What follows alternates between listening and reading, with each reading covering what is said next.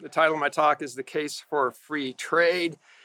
I'm going to address some of the arguments for free trade and some of the arguments for protectionism, tariffs, and I only have 45 minutes, so I kind of have to not tackle all of the thorny issues here, but I'll try to provide you with a foundation for thinking about these arguments. I'll try to provide you with a framework for thinking about the arguments for free trade and protectionism. It's my position that the Austrians need to spend more time on these issues. There's not a whole lot about this in Human Action or Man, Economy, and State. There are books that are Austrian-ish on this issue, and I'll mention a couple of them while I'm talking today. We start with the fact that by now you have a firm grasp on the argument that in an unhampered market economy, resources tend to be allocated towards consumers' most urgent wants because entrepreneurs have a profit incentive to do just that. The unhampered market economy is economically preferable to interventionism. That argument does not directly counter the arguments for tariffs. And the reason is tariffs hamper the world economy. They don't necessarily, the arguments for an unhampered economy do not apply to tariffs because tariffs hamper the world economy. So we're talking about the domestic economy. Both sides of the debate are concerned with the domestic economy, not the world economy. And Mises makes this point. In Human Action, Mises says that liberals believe that peaceful international cooperation is a more appropriate means than conflict for attainment of the end which they and the nationalists are both aiming at, their own nation's welfare. They do not, as the nationalists charge, advocate peace and free trade in order to betray their own nation's interests to those of foreigners. On the contrary, they consider peace and free trade the best means to make their own nation wealthy. What separates the free traders from the nationalists is not ends, but the means recommended for attainment of the ends common to both. So both sides of the debate are generally talking about the domestic economy. All right, the next point is, consider the following question. Could the government intervene in the economy in a manner that enriched Alabama at the expense of other parts of the economy? And undoubtedly they could. We agree on this, we write about these things. And could they use the tariff to harm, to exploit regions of the economy and benefit other regions of the economy? Yes, they could, and they did exactly that throughout the 1800s. They used the tariff, the North used the tariff to enrich the Northern business interests and exploit the South. I'll just cite Tom DiLorenzo's Real Lincoln on this, where a Northern newspaper editor admits exactly that. The Daily Chicago Times candidly admitted that the tariff was indeed a tool used by Northerners for the purpose of plundering the South. The editor of the newspaper warned that the benefits of this political plunder would be threatened by the existence of free trade in the South. You can use the tariff to transfer wealth from the South to the North. So we have to ask ourselves, why can't they use the tariff to transfer wealth from Asia to the U.S.? That's the argument for tariffs, right? The argument for tariffs is not that it doesn't hurt the world economy, it's that the benefits of the tariff outweigh any damage to our domestic economy. So we're almost giving in to them because we admit they can use the tariff to transfer wealth from one region to another. All right. I already sense skepticism here. All right. Well, we start off always with the argument that there's gains from trade. Dr. Ritenour has covered this completely, so I don't have to say very much about this, but I'll make a few comments. When Dr. Ritenour talked about the division of labor earlier this week, he did a great job. Of course, there are benefits from trade. Mises recognizes this in many places. I'll cite one such article, Autarky, The Road to Misery. Mises argues that the division of labor is the foundation of European culture here. It's an older article. But this doesn't have anything to do with tariffs. Mises is just arguing that trade is better than not trading. Right? And the basis of this argument is usually we start with Adam Smith here, where Smith argued, among many other things, regarding trade. He argued that the division of labor leads to specialization, and in that specialization, we're more productive. If I spend lots of time doing something, I just become better at it. The examples abound. If I work on my own cars, but I'm not a very good mechanic. But if I spent 40 hours a week being a mechanic, I would become very good at it. Right? Smith says the division of labor, however, so far as it can be introduced, occasions in every art, a proportionate increase of the productive powers of labor. Making this point. And then he goes on to start to build the case for free trade by spending several pages on the extent of the market. And if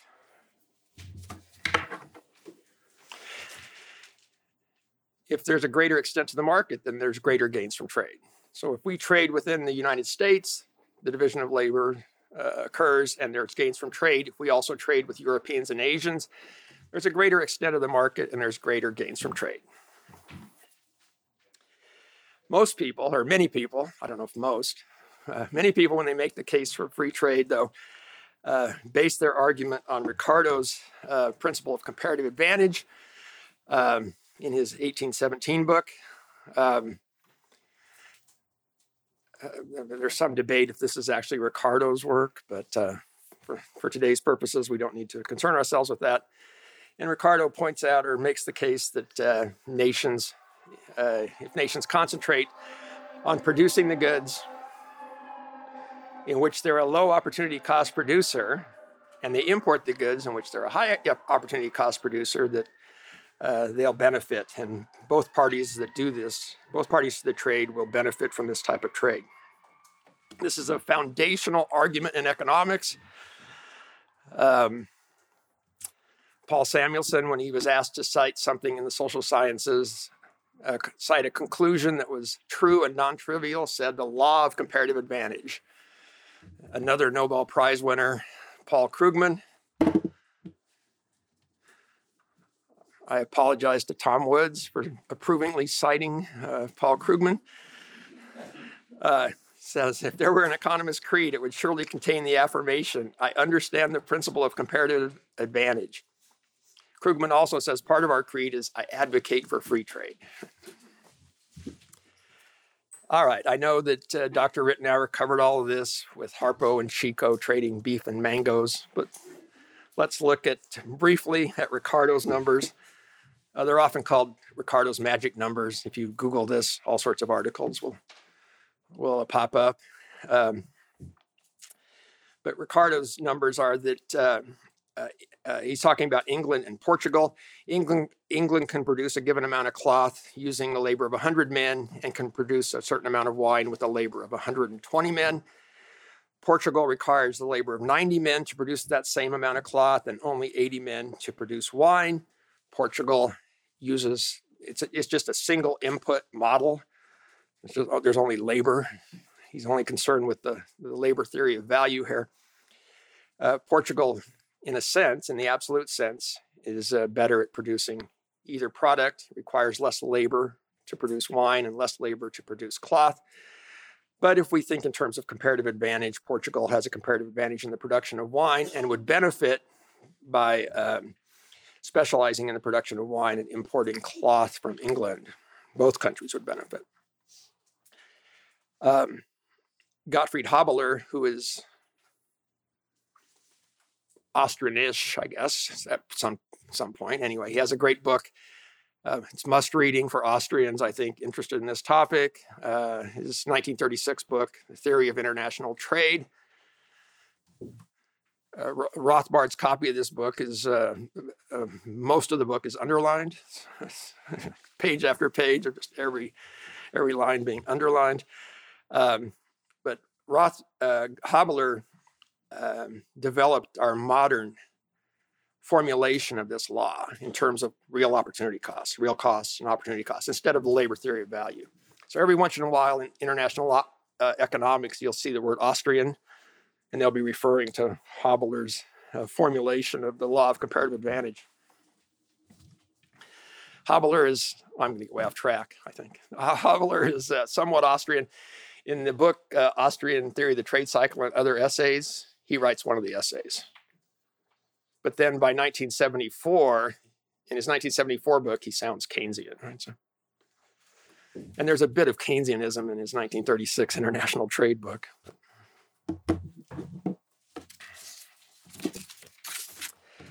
All right. This is the way we usually explain it at the principles level, something like this. Let's see here. You can't see that. Let's try this one. That's a little better. So here we have England's production possibilities curve for wine and cloth. If England produces wine and cloth efficiently, they'll end up with some combination of wine and cloth, say at point A.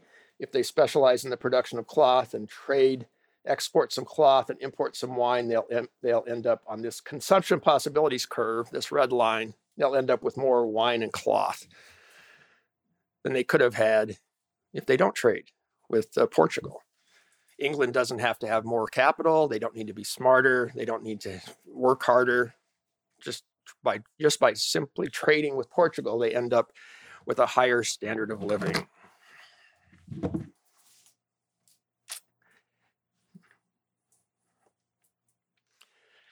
All right. But these arguments do not tell us that, these arguments by themselves do not tell us that free trade is good. So far, we've just said trading is better than not trading. Free trade is better than autarky. That's all we've said so far. And people like Haberler, and the other book that is must-reading for Austrians is by Leland Jaeger and David Turk in 1976. They have a great book on this. And both of them, they don't stop with Ricardo and Smith. That does not end the debate over free trade. You have to, I'll show you today. It's more complicated than that. But we can use this argument to make a case for free trade. We can use Ricardo's argument to make a case for free trade if we make certain assumptions. So suppose we assume the terms of trade are favorable for both countries. The red line that I'll show you is favorable for both countries. Ricardo just asserts that it will be. He doesn't explain with any economics why that would occur. He just makes that assertion. And as far as I know, no one's explained it in terms of Austrian price theory. It's an open avenue for investigation here. But for today's purposes, let's assume the terms of trade are favorable for both countries. Let's assume the tariff does not affect the terms of trade, a false assumption in some cases. Let's assume that trade is balanced. So within Ricardo's formulation, if you have a massive trade surplus, you may be worse off trading than not trading. So Ricardo gets around this by talking about gold flows. He said trade will be balanced because if you have a massive trade surplus and you're exporting lots of goods and not importing very much, gold will flow into the country, your prices will go up, and eventually trade will more or less balance. So eventually you'll have gains from trade because of gold flows. But that argument doesn't apply today. There's no gold flowing in and out of the country. Right? So we also assume that capital and labor are perfectly mobile within a country. There's no pain as in labor markets as workers move from one industry to another.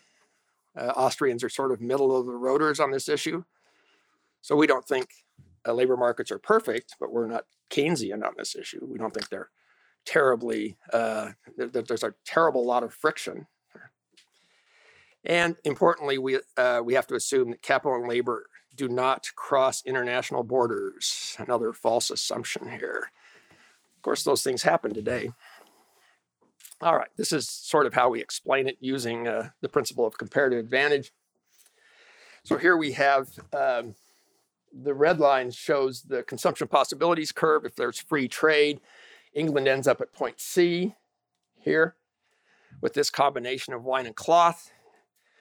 If they protect their wine industry, they produce at point B prime.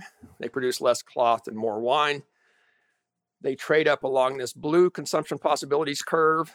The lines are parallel, indicating the terms of trade are the same, regardless of whether or not there's a tariff. And so they end up on a lower consumption possibilities curve, say at point C prime. So some trade with a tariff is preferable to no trade economically, but free trade is preferable to the tariff.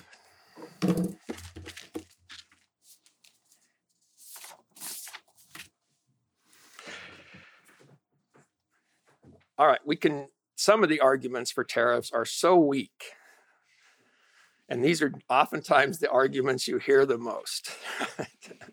We can just stop here and demolish those arguments, more or less. So let's do that. Krugman calls this playing dirty. He says your opponents, the protectionists, often engage in errors of logic and fact. And he says you can demolish them. And he says, Krugman says, this is playing dirty, and I advocate it strongly. All right, so we have this common argument that tariffs lead to more jobs. It increases our employment. If we protect the steel industry, we have more jobs in this country in the steel industry. If we have a tariff on sugar and have high sugar prices, we grow a lot more sugar beets in this country, even though it's a terribly inefficient way to get sugar. And it's true that the tariff does lead to more jobs in the protected industries. But we can easily, I think, counter this argument. If you create jobs in one industry, you lose jobs in another industry. If you protect the English wine industry, jobs are created. But where do those workers and where does that capital come from? It comes from the cloth industry. So you lose jobs in the cloth industry. And Paul Krugman, I'm citing the Krugman stuff before 2000. So in the last 20 years, Krugman is arguing with early Krugman on lots of issues here. But anyway, when discussing this particular argument, Krugman says constant employment is a reasonable approximation. So he's saying labor markets more or less adjust. Even if it's not painless, the adjustment occurs, and we shouldn't buy into this argument. Habeler, by the way, sort of in 1936, there's the inklings that he's buying into this. He's talking about the friction in the labor market. And in Murray Rothbard's copy of the book, that's all underlined. And in big letters in the margin, it says, aha, exclamation mark. I don't know. Did he catch Habeler? I don't know why it says that. And then by 1950, Habeler writes an article, writes and builds a formal model showing that in the face of frictions in the labor market, a tariff might be preferable to free trade. At least he can model it.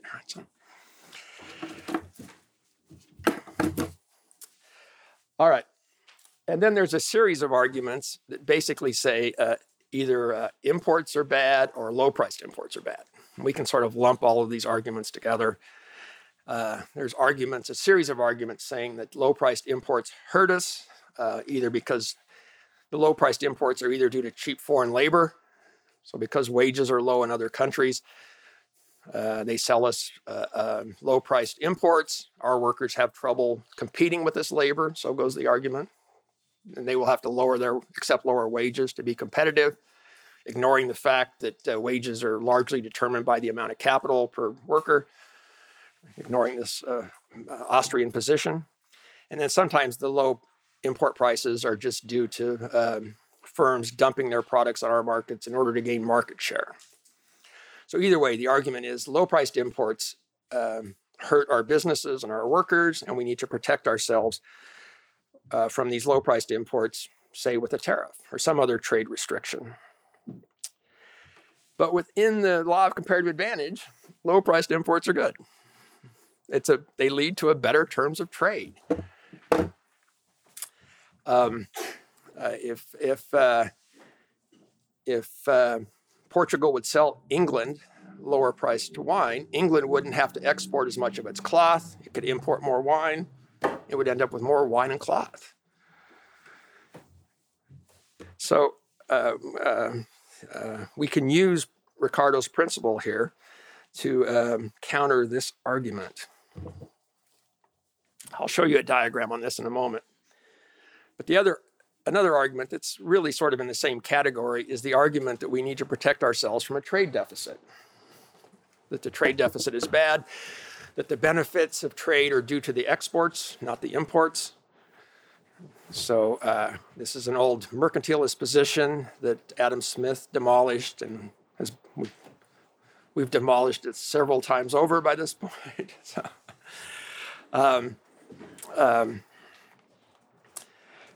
but this is easily countered. Really, the benefits of trade are not due to the exporting, it's due to the importing. By the way, if you want to read about this, you might start with Henry Hazlitt's The Drive for Exports, where he's demolishing this argument in his book, Economics in One Lesson.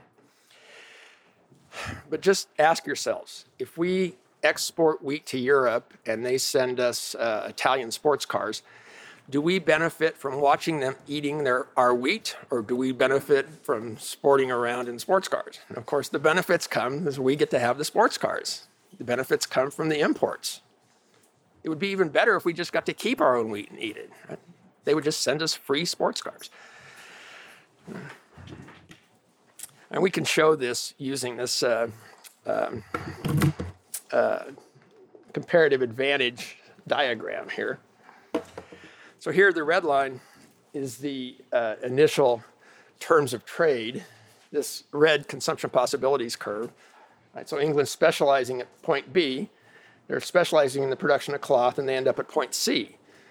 But if there's lower priced imports, England does not have, they can export less cloth, import more wine, and the blue line represents the improved terms of trade. So we're better off with low priced imports than we are with higher priced imports.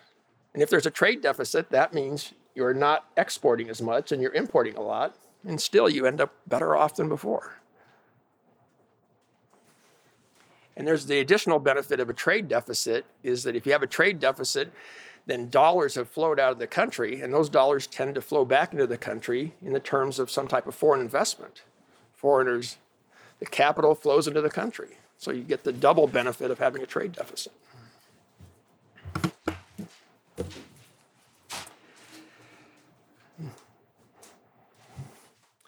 All right, but there are stronger arguments for tariffs, or at least I'm calling them stronger arguments.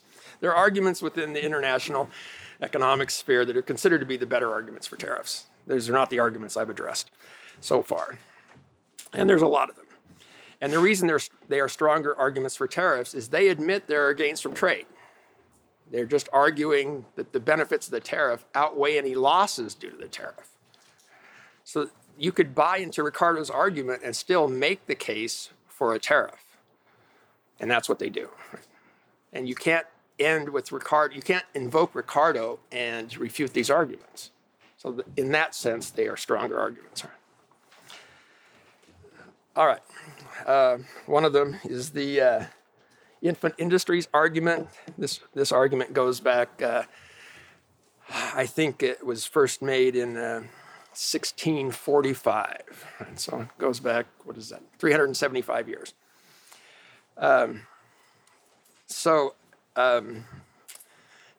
It's actually a very complicated issue, and I can't fully address it today. But the argument is, yes, Ricardo's right.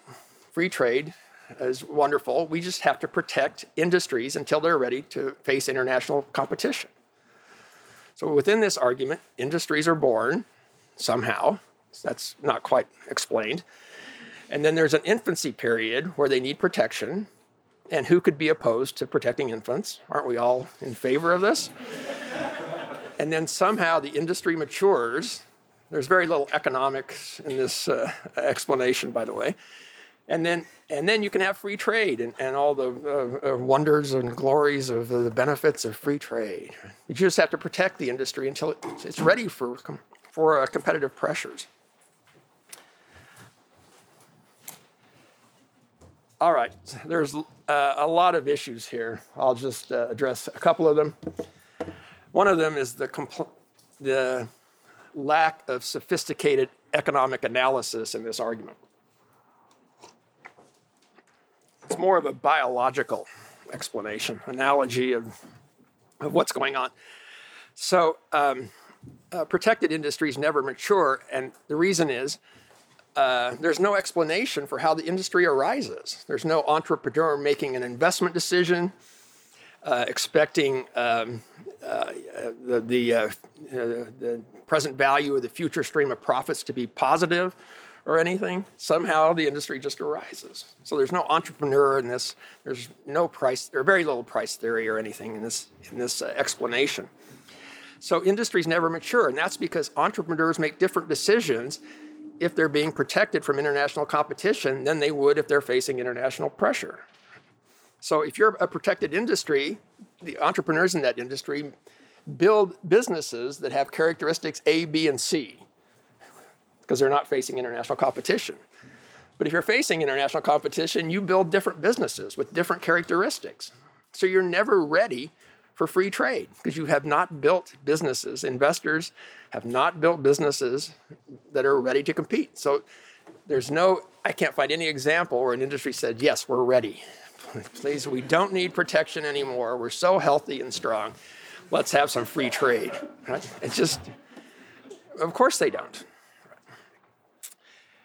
I think the main issue is that there's the lack of any entrepreneur in this theory. So the infant industries people, they don't want to protect all industries. They want to protect industries that are beneficial over the life of the industry. Well, aren't those the industries entrepreneurs will fund? Entrepreneurs are willing to take losses up front. They do it all the time in order to make profits over the life of their investment.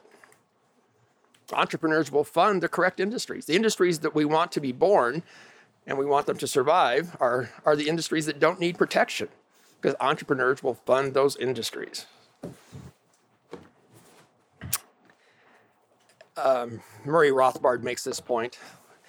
Mises also demolishes this argument, this infant industries argument. Rothbard says, in fact, if long-run prospects in the new industry are so promising, why does not private enterprise, ever on the lookout for a profitable investment opportunity, enter the new field? So if it's such a great deal in the long run, of course, private investment will take care of this. We don't need protection. It's only because entrepreneurs realize that such investment would be uneconomic, i.e. it would waste capital, land, and labor that it could otherwise be invested to satisfy more urgent desires of the consumers. So if you're protecting industries that investors won't fund, then you're wasting land, labor, and capital.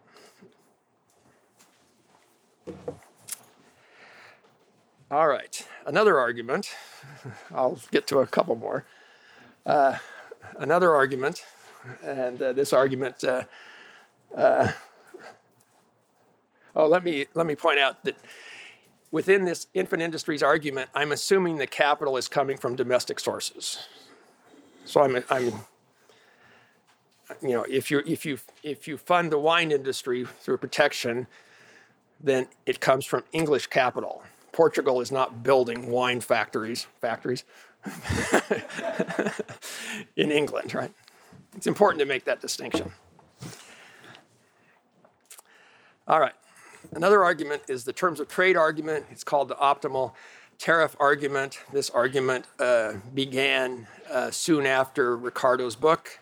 By 1824, Robert Torrens is starting to make this argument, although he doesn't really spell it out until the 1840s. And this argument raged throughout the 1800s. So here's the argument. See, with the principle of comparative advantage, we're assuming the tariff will not affect the terms of trade. But if you're a large country, when you buy a lot of international goods, the tariff could affect the terms of trade.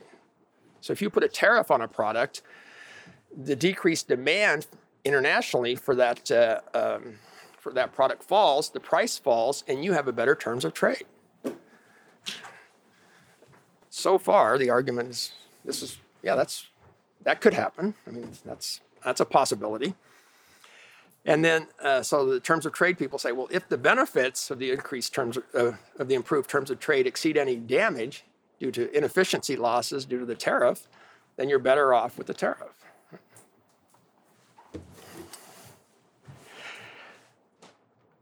All right, so here's the way we would explain it using Ricardo's formulation. So the red line indicates the free trade consumption possibilities curve. It indicates the terms of trade between England and Portugal. England protects their wine industry again. They produce at point B prime instead of point B. They produce some wine. They produce less cloth. But the blue line indicates the improved terms of trade. And in this example, the terms of trade have improved so much that England doesn't export very much cloth. They import lots and lots of wine, and they end up at point C prime. A guy named Humphrey has the devastating article, the article that devastates the infant industries argument. He makes a lot of points. His main point is that it's just really impossible to spot this type of situation. For a government official, it's just impossible to spot the tariff that would make this happen. And if you did spot it, you would have the tariff that makes this happen now is different than the tariff rate you need in a month because everything keeps changing. Supply and demand keeps changing, consumer preferences change. So one of his main points is that it's just impossible for government officials to implement this such a policy. There's a lot of other arguments here.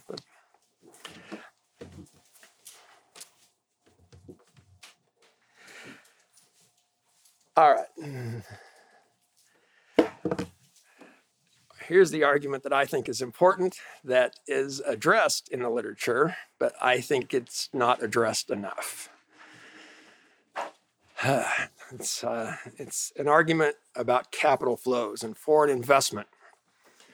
So Habeler in 1936 talks about this a lot. Leland Yeager in 1976 talks about this a lot.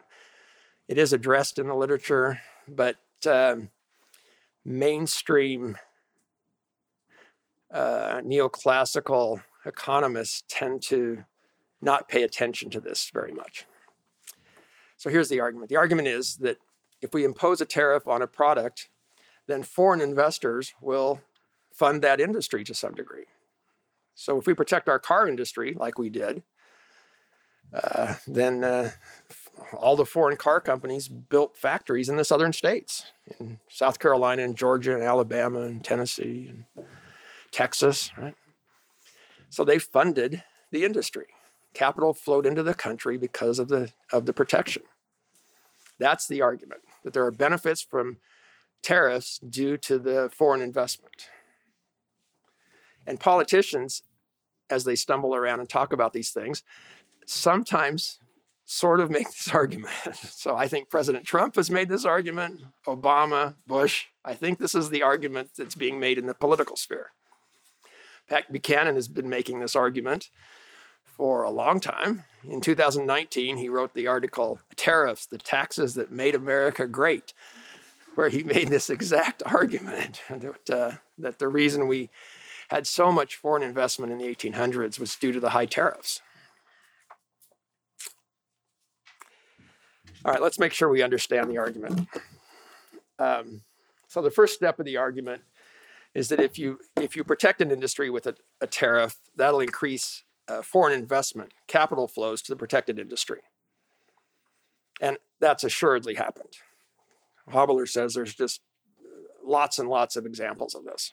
It's just, if you protect an industry, it's possible foreigners to some degree fund that industry. All right, so that step in the argument's irrefutable.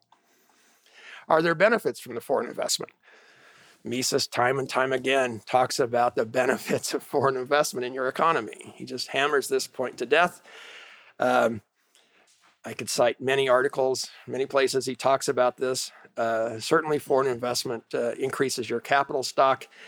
You might look at, in 1958, he did a series of lectures in Argentina. One of them is titled Foreign Investment.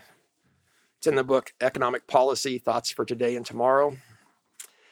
So the argument is that if the benefits from the capital accumulation exceed any damage done by the tariff, then you're better off with the tariff than you are with without the tariff. The politicians that make this argument are discounting any damage to a tariff. They're only looking at the benefits. But you could make an argument saying if the benefits of the capital accumulation exceed any damage, then there are net benefits to having a tariff.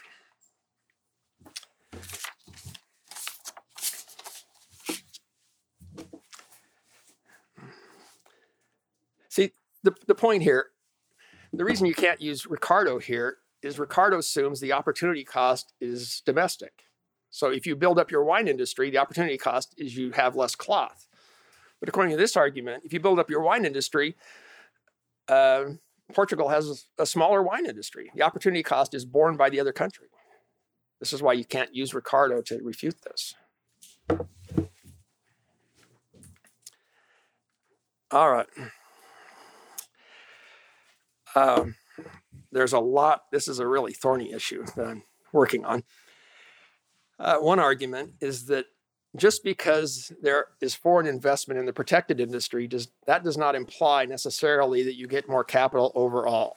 The economy is very complicated. The various industries are linked, and if you affect one industry, the effects ripple out through the economy. I ask you to remember Dr. Newman's ham sandwich diagram, where a simple ham sandwich, to construct a simple ham sandwich requires this massive structure of production throughout the economy. And if you change one part of it, it could change lots of industries. Haberler spends a lot of time on this in his book.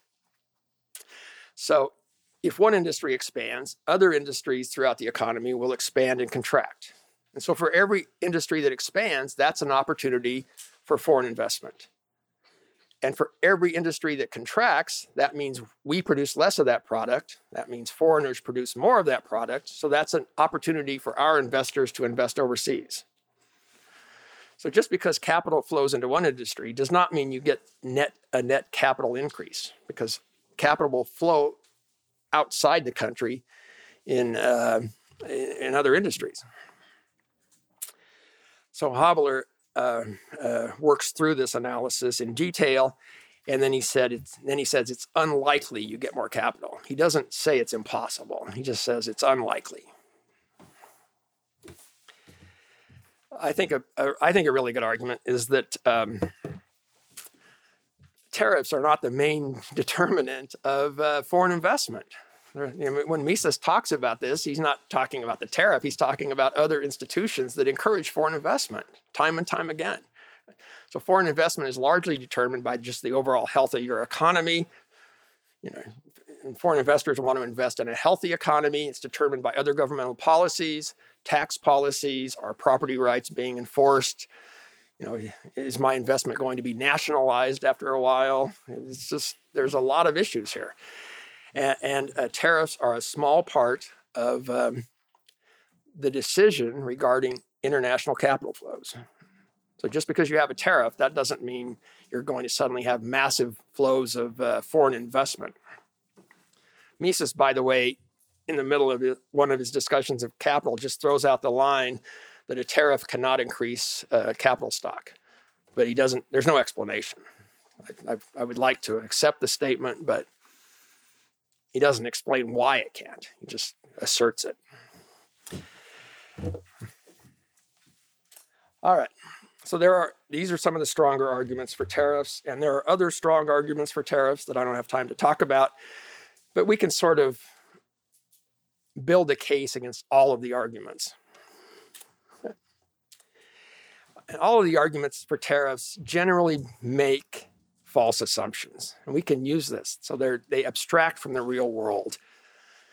So one of the arguments that they almost always make when the economists build a model regarding tariffs, and they say, look, a tariff might be beneficial, there's always the statement in there that foreign governments are passive. And that means no retaliation. Right? So even if you could imagine a situation where a tariff was welfare enhancing, other governments are likely to retaliate and eliminate any gains here. So the pro-tariff side just assumes this possibility away. But of course, this will happen. Also, they always assume away any public choice issues. They always assume that government officials will try to act in the national interest, and they won't bow to political pressures. They won't cater to special interests, like I talked about a couple of days ago. Paul Krugman, when talking about tariffs, makes this point. Krugman used to be sort of a cautious free trader, more or less, even though he wins the Nobel Prize for building models in favor of tariffs. But then at the end he goes, it's pretty hard to do this in the real world. And one of the reasons he says this, he says governments do not necessarily act in the national interest. Do not necessarily act in the national interest. Do they ever act in the national interest? Especially when making detailed microeconomic interventions. Instead, they are influenced by interest group pressure. Well, of course they are. What if there was a world where other governments didn't retaliate and government officials were angelic beings resisting political pressures? Couldn't they then impose a tariff that was welfare enhancing? No. So this is similar, I think, to the calculation argument for the impossibility of socialism. It's just impossible to do this because it's just too complicated. It's impossible to identify the tariff rate that would be welfare enhancing. There's too many moving parts in the economy, and things keep changing. I mean, you would have to just continually adjust the tariff rate. It's an impossible situation. It's like trying to allocate resources in the absence of market prices for the resources. Just like that's impossible. This is also impossible. Or like Dr.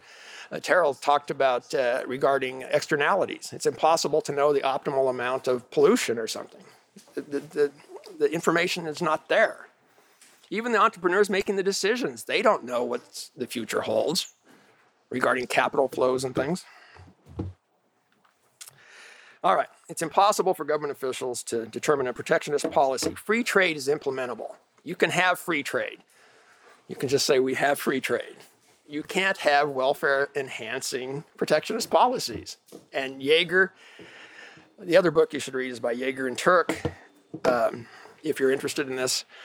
They're not talking about capital flows. They're just making the general case for free trade here. And they say the protectionist slogan that free trade may be right in theory, this is a slogan you hear, free trade's right in theory but wrong in practice, becomes more sensible when the word protectionism replaces free trade. Free trade is a meaningful, specific, discussable policy proposal. Ideal protectionism is not. That's my case for free trade. Thank you.